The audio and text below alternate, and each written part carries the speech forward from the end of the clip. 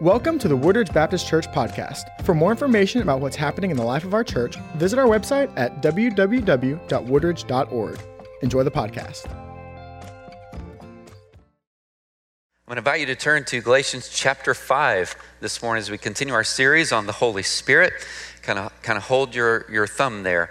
I wanted to say a happy Mother's Day to all the moms that are out there today. We want to thank you for the sleepless nights. We want to thank you for all of the prayers that you pour over us. We want to thank you for your loving wisdom that you give. We want to thank you for the example that you set for the home. We want to thank you for that and everything else. And so we applaud you this morning, moms. And if you're a mom, if you would just please stand so that we can see you and honor you today. Don't be shy.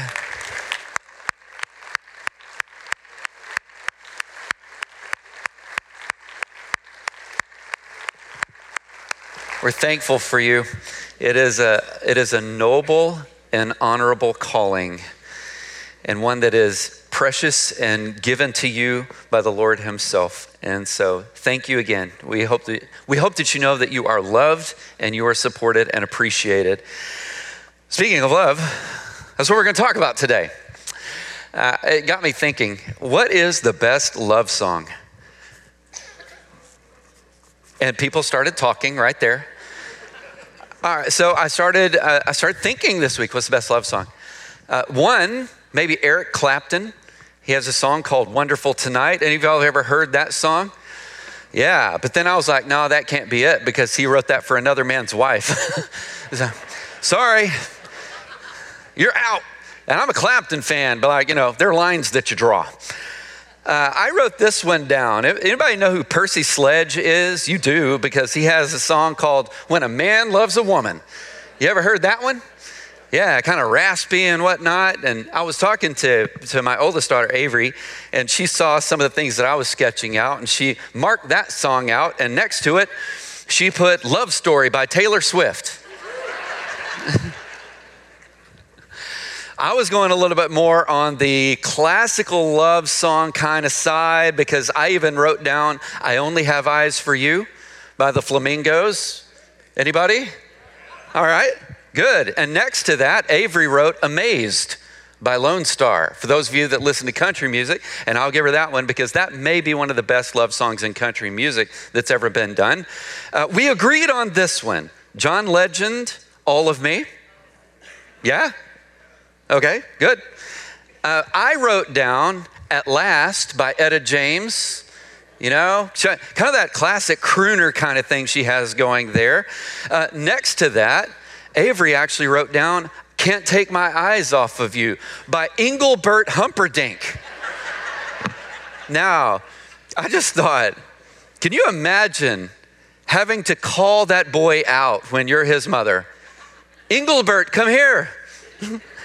But it is a great song. All right, here's another one, and probably all of you would be like, yeah, that one's got to be on the list.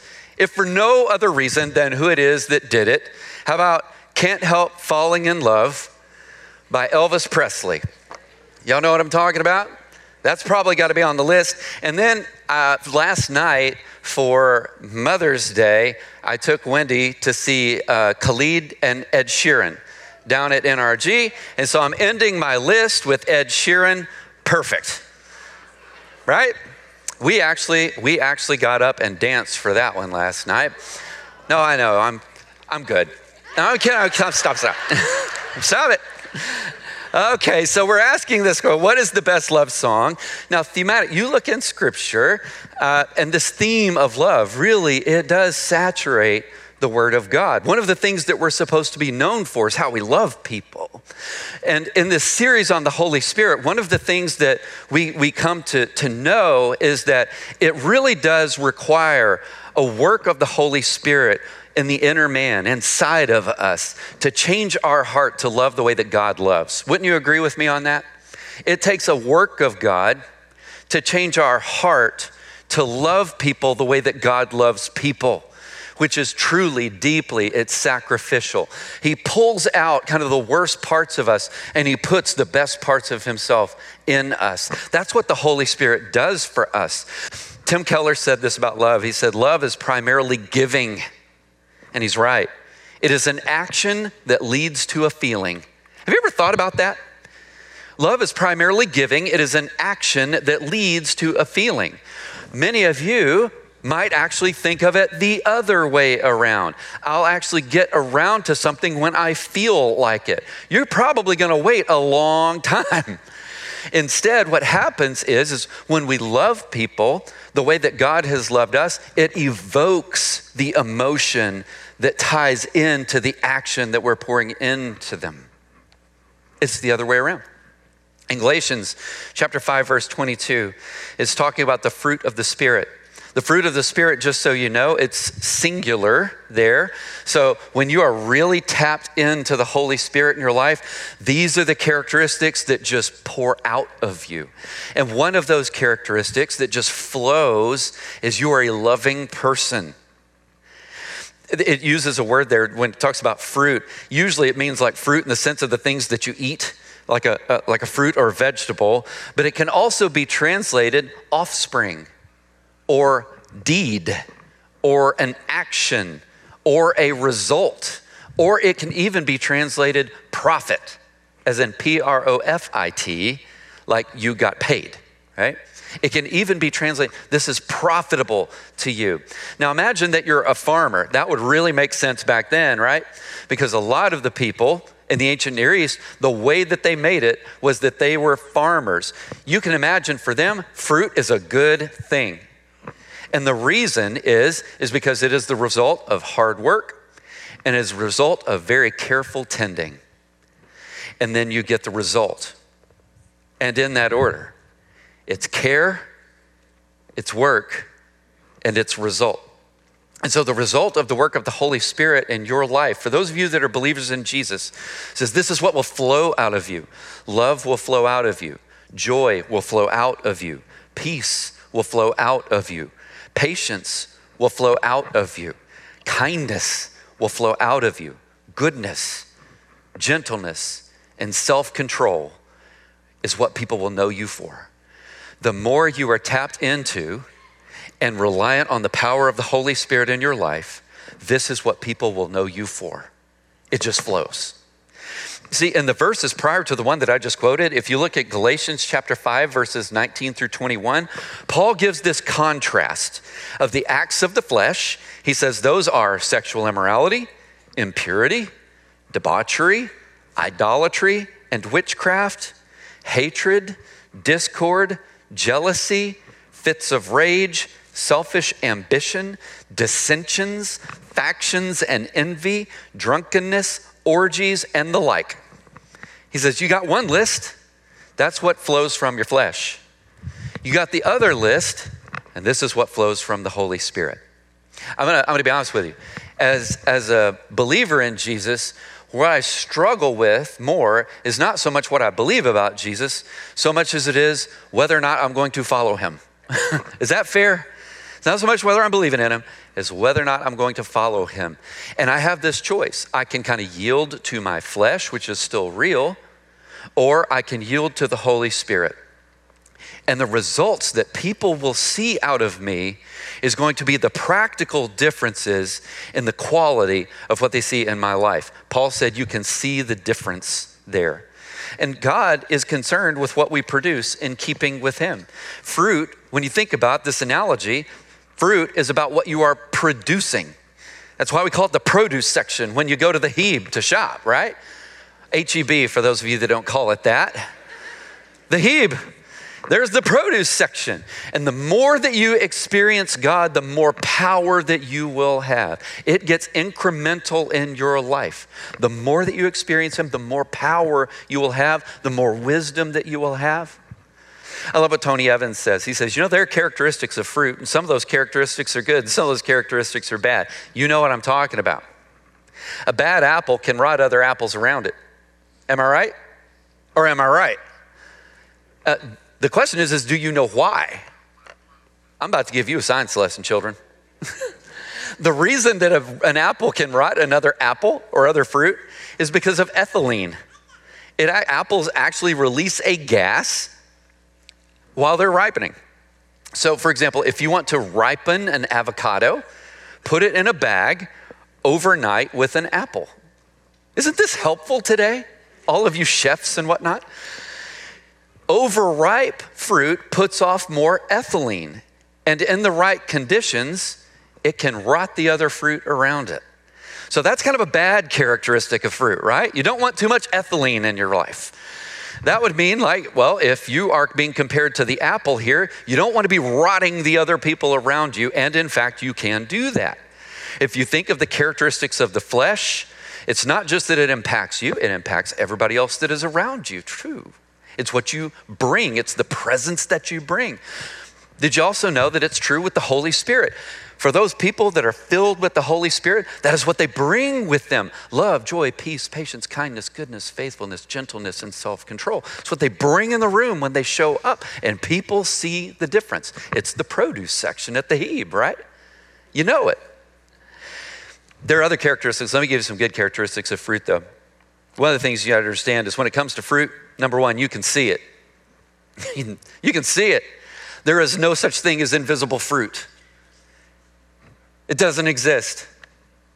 I remember some years ago when I was at A&M, I was talking with one of my professors, and we had gone out to eat, and he was a world-class guy, literally a world-class scholar that they had brought in to teach some doctoral seminars, and I was in one of those.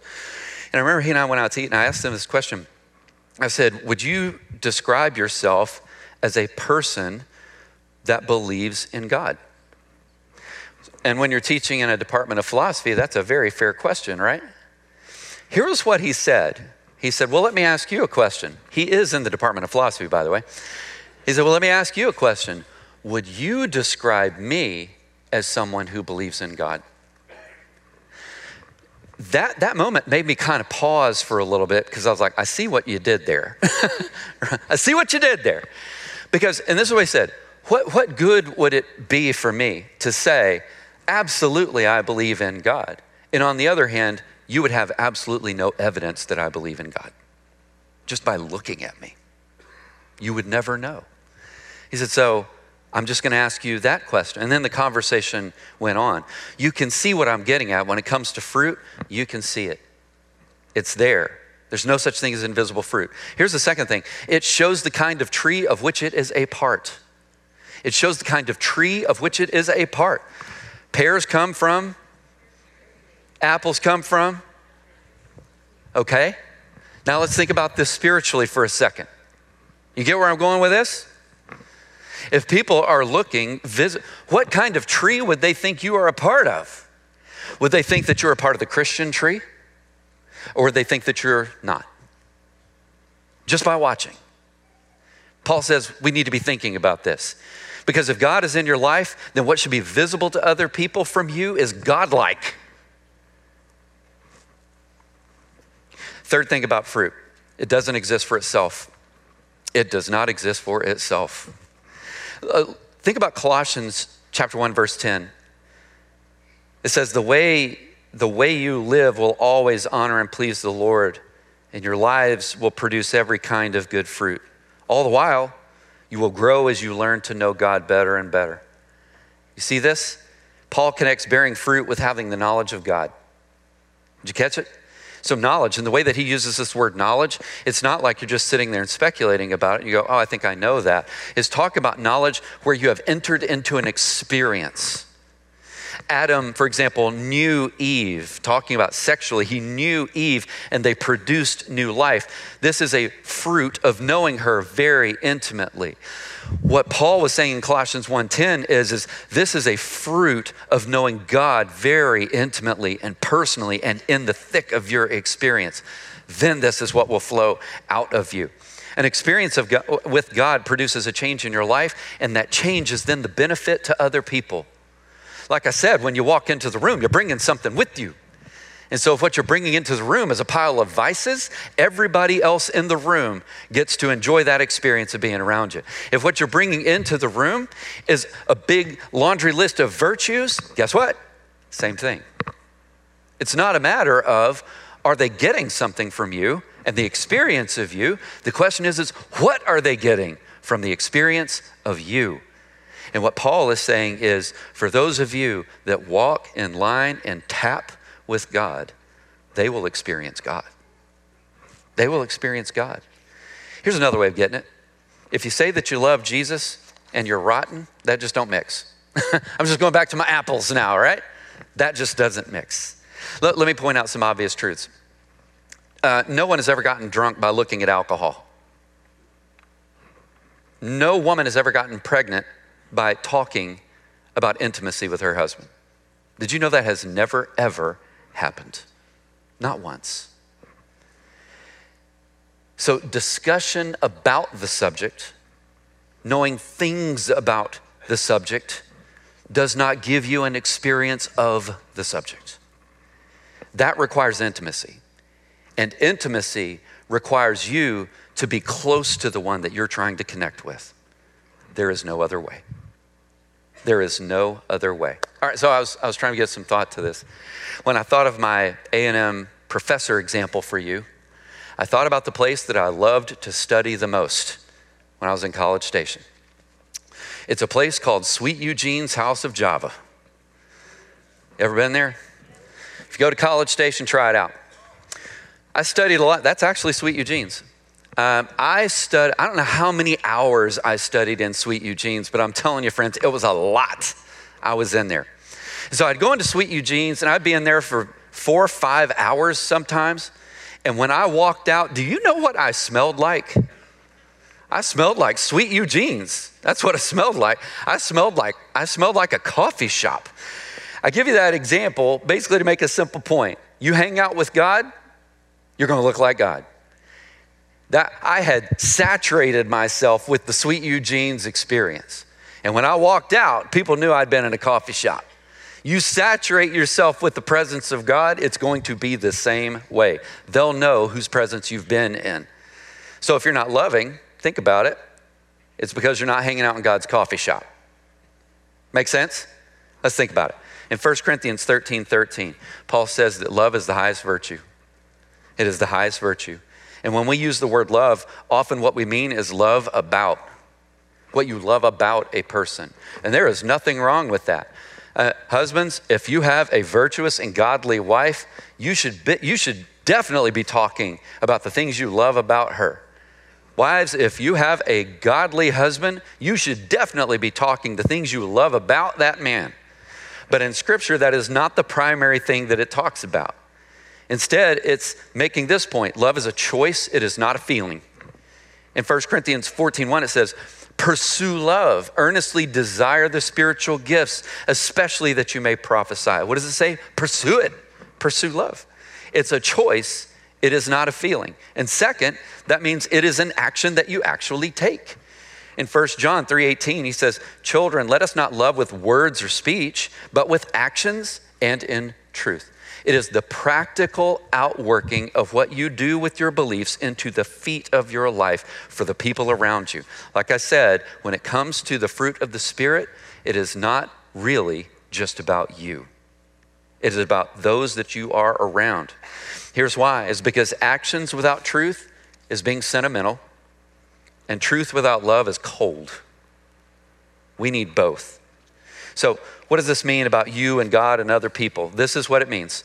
If love is seeking the best for other people, and it is, and you're not loving other people, then you're not seeking to give God's best for them, which is what God wants for them, from you. Here's what love looks like. Look at Romans 12, verses 9 through 18 and verse 21. Notice the characteristics. If you want to know that you're a genuinely loving person, ask this, is this me? Just, is this me? Let love be without hypocrisy. Detest evil. Cling to what is good. Love one another deeply as brothers and sisters. Take the lead in honoring one another. Do not lack diligence and zeal. Be fervent in the Spirit. Serve the Lord. Rejoice in hope. Be patient in affliction. Be persistent in prayer. Share with the saints in their needs. Pursue hospitality. Bless those who persecute you. Bless and don't curse them. Rejoice with those who rejoice and weep with those who weep.